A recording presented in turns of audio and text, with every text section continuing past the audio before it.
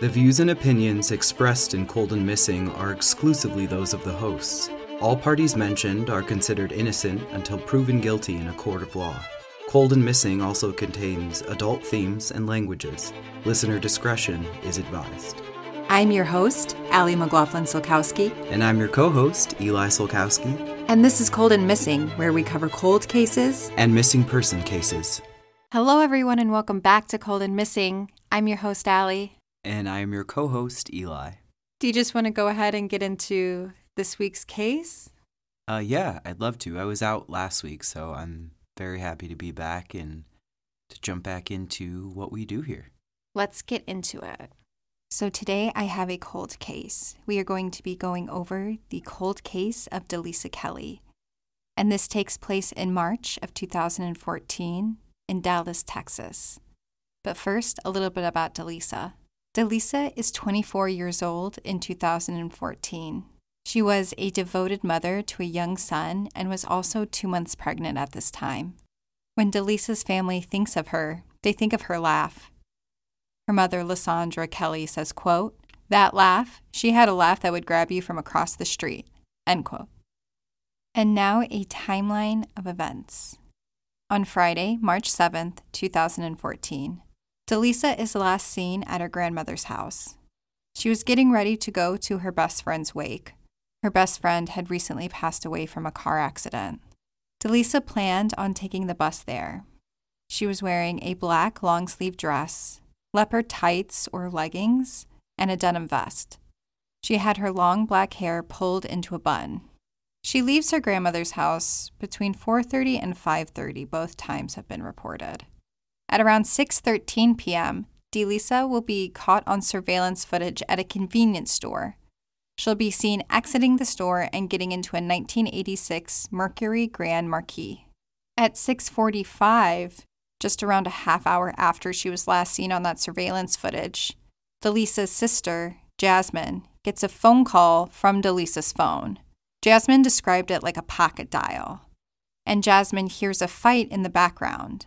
Jasmine heard Delisa screaming, "Stop, stop, get off of me." Jasmine also heard a man say, "Shut up, stop screaming, you want to be hard-headed?" The call lasts for 1 minute and 11 seconds. Jasmine is horrified by what she's hearing. When the phone call disconnects, Jasmine tries to call her sister back, but she can't get through. At 7 p.m., 15 minutes after that phone call, Jasmine gets a text from Delisa's phone that says, quote, "Call you in a minute," end quote. But Delisa never calls.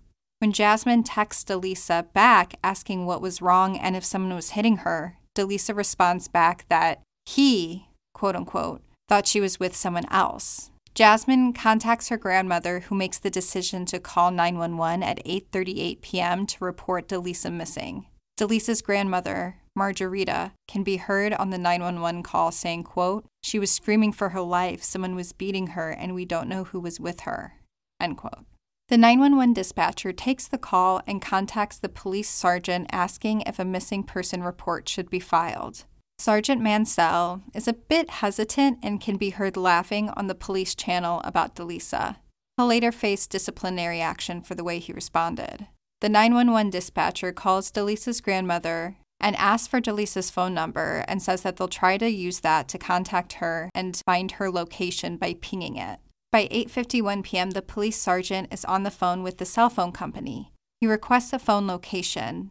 Within a few minutes, however, the cell phone provider alerts him that there is no location data available. So this means either the phone is turned off or it has run out of battery. Police request that the cell phone company continue to try to locate the phone. However, at this time, there's no official missing person report filed for Delisa.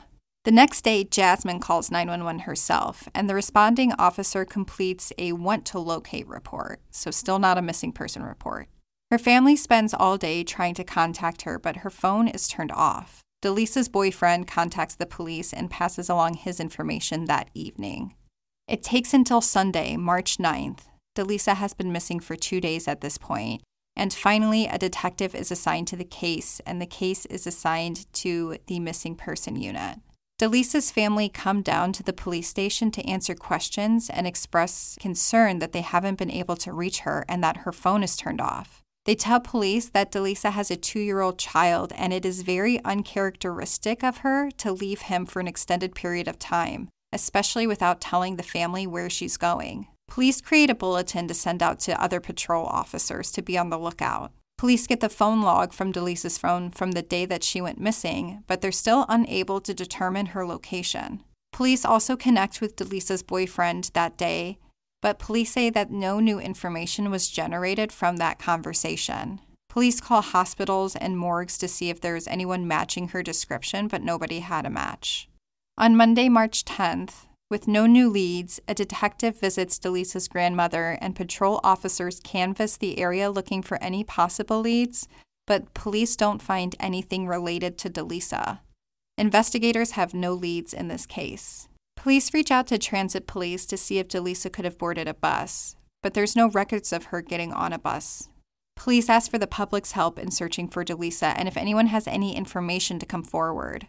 Detectives also request a copy of her best friend's sign-in book from the wake to see if Delisa ever made it to the funeral home, but according to witnesses at the wake, she never made it there. The next day, Tuesday, March 11th, Delisa's been missing for 4 days. Police hold another press conference asking for the public's help for any information about Delisa. Police interview Delisa's family again, but this doesn't generate any new leads in the case. Police talk to friends of Delisa's, but they also have no idea where Delisa could be. Police also reach out to local fire departments to see if any of them had had a run-in with Delisa in the past few days, but nobody has had any encounters like that. After the press conference, the next day, Wednesday, March 12th, there's a windfall of tips from the community. Several people call in saying that they saw Delisa in the Market Center Drive and Oak Lawn Avenue area in Dallas. Investigators swarmed the area to canvass businesses, restaurants, hotels, and a nearby Greyhound terminal to see if they can find Delisa. One business owner says that she saw Delisa in her store yesterday morning. That evening, an anonymous call comes into the tip line saying that Delisa was at the Stop and Save store on the corner of Sunnyvale and Overton Road between 5:30 and 6 p.m. the day that she disappeared. The next day, Delisa has been missing for 6 days now. On Thursday, March 13th, another anonymous call comes into the police tip line. Again, the caller says that Delisa was at the Stop and Save the day she disappeared. This time, the caller says it was around 6:30. Police try to get security footage from the store, but they say they're unable to retrieve it. However, local media outlets do confirm that there is surveillance footage of her at the Stop and Save, which I mentioned earlier. So there is footage of her at the Stop and Save entering the store and then exiting the store on the day that she disappears. On Friday, March 14th, 2014, Delisa has been missing for 1 week. At around 10:30 a.m., a South Central Patrol officer notified the missing person unit that a body had been located on Presidio Avenue. When detectives arrive to the scene, they find an abandoned house, and on the front porch is the body of Delisa Kelley. She is located only 6 minutes away from where she was last seen on surveillance footage. Police are able to positively ID her, and homicide detectives take the case over. Delisa had been severely beaten, strangled. Her jaw was crushed, and she had wounds all over her face and head. Immediately, Delisa's family and friends are critical of the police. They believe that more should have been done the night they called 911 since they had reason to believe that Delisa was in distress. Police defend their work and release a detailed minute-by-minute account of the work that they've done on the case starting at the 911 call, which is where a lot of the timeline has come from. The family will stay in the news as they continue to criticize the police, and they do bring a lawsuit against the police as well for the way that they responded. But really, the family begins to lobby for something called the Kelley Alert, which would be an adult alert in the state of Texas if there's reason to believe that there is distress for an adult. So it kind of bridges the gap between Amber Alert and Silver Alerts. It would be the Kelley Alert. So that is really when the family is in the news a lot over the next few years. But as far as updates to Delisa's case, in March of 2017, so it's been 3 years since Delisa was murdered, and police have exhausted every lead. Police do confirm that they have talked to the driver of the Grand Marquis, the car that Delisa is seen getting into minutes before her sister will get the phone call of Delisa, but the driver is never named as a suspect. Delisa's mother, Lysandra, says, quote, "We're going to get justice. We're going to find you. You can't hide forever, and we will get justice. My grandson will get justice," end quote. In 2019, after lots of work by Delisa's family, between lobbying and talking with legislators, the Kelley Alert is created and is currently active in the state of Texas. It was signed into law. Delisa's family felt that the police's response was weak and hopes that by creating the Kelley Alert, police will respond quicker in the future. But as far as Delisa's case goes, there's been no updates. So with that, if you know anything about the murder of Delisa Kelley in March of 2014, please call the Dallas Police Homicide Unit at 214-671-3632. And the sources for the timeline today come from the Dallas Morning News, WFAA 8, NBC 5, DFW, KDAF, and the Kelley Alert Foundation. So that is the case of Delisa Kelley. This is one of those cases where I was pretty furious throughout after hearing the initial reception from law enforcement and how her case was handled. All I kept thinking is we really can't get that moment back. Like, that was that man's response at the time, which was to laugh. It was frightening, honestly, and I don't understand how someone who would have that kind of response makes it that high up. Like, that's how I was feeling. Like, this woman was failed. So deeply failed, and it's heartbreaking. Yeah, I think this case really demonstrates how important those first 24 hours are surrounding somebody going missing. Even though the sergeant had a really gross reaction to Delisa being missing, a really inappropriate reaction, there was still movement on her case. It just wasn't the right movement. You know, like they attempt to ping her cell phone, but they don't really start on the case until she's been missing for around 72 hours. And by that time, it was just too late. I think anyone who is interested in true crime and solving true crimes knows, like how you said, how important the first 24 hours are, especially in the case of an adult. I think it doesn't move as quick when it isn't a child, first and foremost. And I'm very glad that her family continued to speak out about how they felt the investigation was going, how it went, how it continued to go, and that they did what I would name a positive with this terrible loss, and that's the Kelley Alert. I'm glad that was something that was signed into law. I was very happy to hear that when you said that. Yeah, I thought that was a really incredible way to honor Delisa and to help others in her name in the future. Yeah, if there's reason to believe that an adult is under distress, you shouldn't have to wait 42, 72 hours, whatever that jurisdiction's time length is for a missing adult. If there's good reason to believe that something bad is happening to them, like there was in Delisa's case, then yeah, we should be looking for them right away. I don't understand how when they had a phone call of her clearly in trouble with her sister to, corroborate the phone call, how it moved in the wrong direction.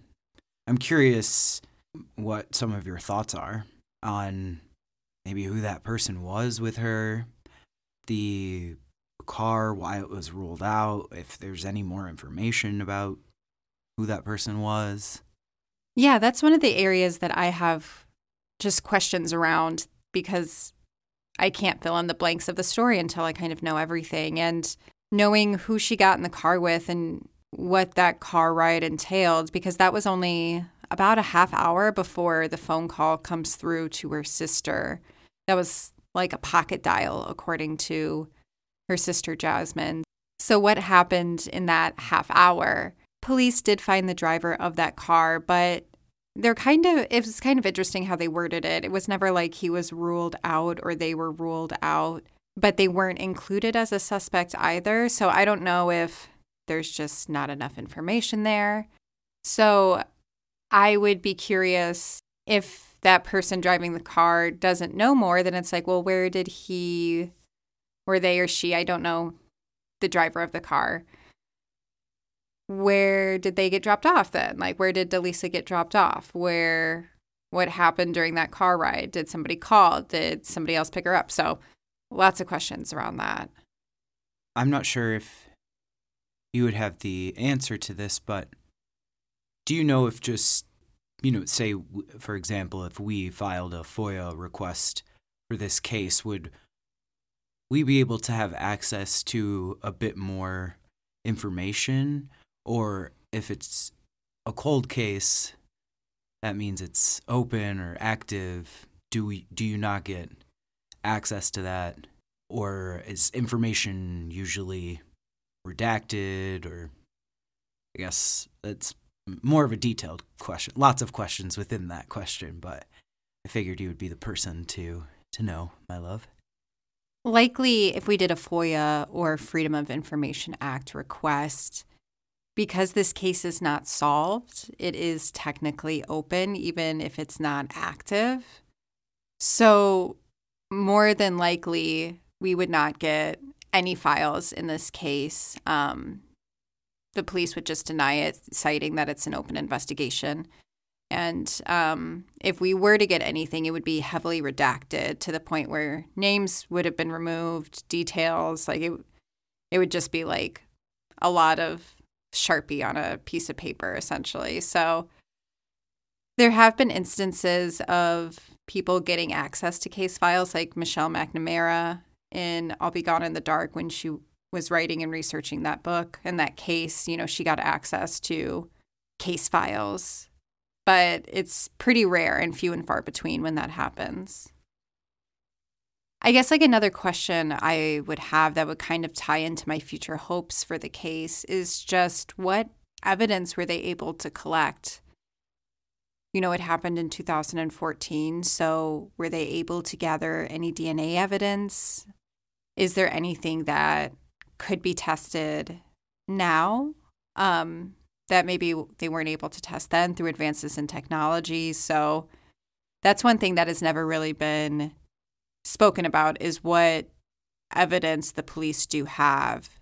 So my hope would be that there is some kind of DNA evidence that at some point they would be able to match against somebody. That would be my hope, but truly don't know if that is the case with Delisa.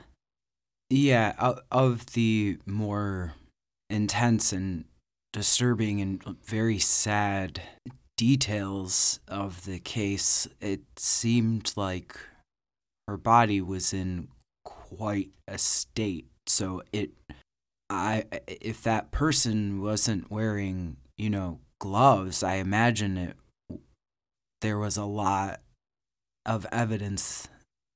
I echo what you said. I'm curious to know the details of that, because it seems like there could be a lot of answers there. Absolutely, yeah. And, we really don't know a whole bunch about the crime scene itself. We know it was an abandoned house and she was found on the porch. But, we don't know if that is the site where police think that the murder took place. We don't know if she was just dumped there. We don't even really know what day police believe that she died, if she died the day she disappeared or if it was a few days after. That information is never really given. Reading between the lines of like what the family is saying and their reactions over the years, it does seem like she was probably killed the day she disappeared. But yeah, there's just still so much unknown to us that I hope is known to investigators, because it feels like, just some DNA that they're able to test against people will be huge. fibers could be huge.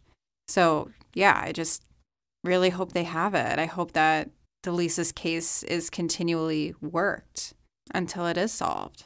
I hope today and with our listeners now that you all, as active as you are able to be, even just, looking up Delisa, of course, we'd love for you to listen and share and tell people to listen to this episode to amplify her name, but movement can continue outside of this podcast too. And, ultimately, like we say pretty much every episode, that's what our end goal is here, to amplify these names and voices of people who are lost in so much red tape a lot of the time, or just forgotten about. So really, today, if you, after listening to this, if you are, continue to think about her, I encourage you to, plug her name into Google and see what you can find out, even if it's more than what we can do here. I say we, but it's Allie who does this investigative research, and she does an incredible job.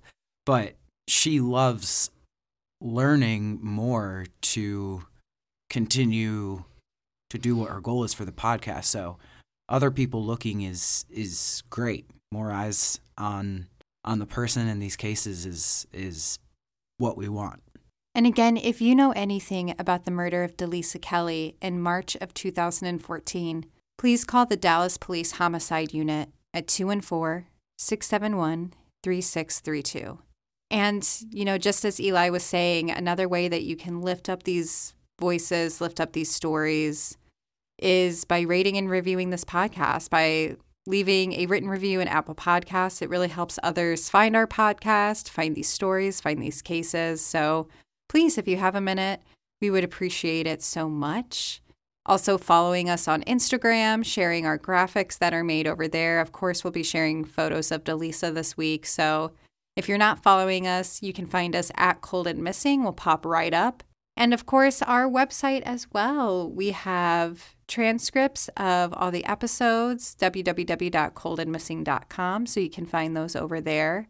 And we're also on YouTube. If you want to subscribe and listen to us over there, you can find us there. And we have wonderful conversations in the comment section. So lots of ways to interact, lots of ways to get the algorithm talking about Delisa. Thank you again so much for listening to Cold and Missing. I'm your host, Allie. And I'm your co-host, Eli. Have a good week and stay safe, y'all. Stay safe, y'all.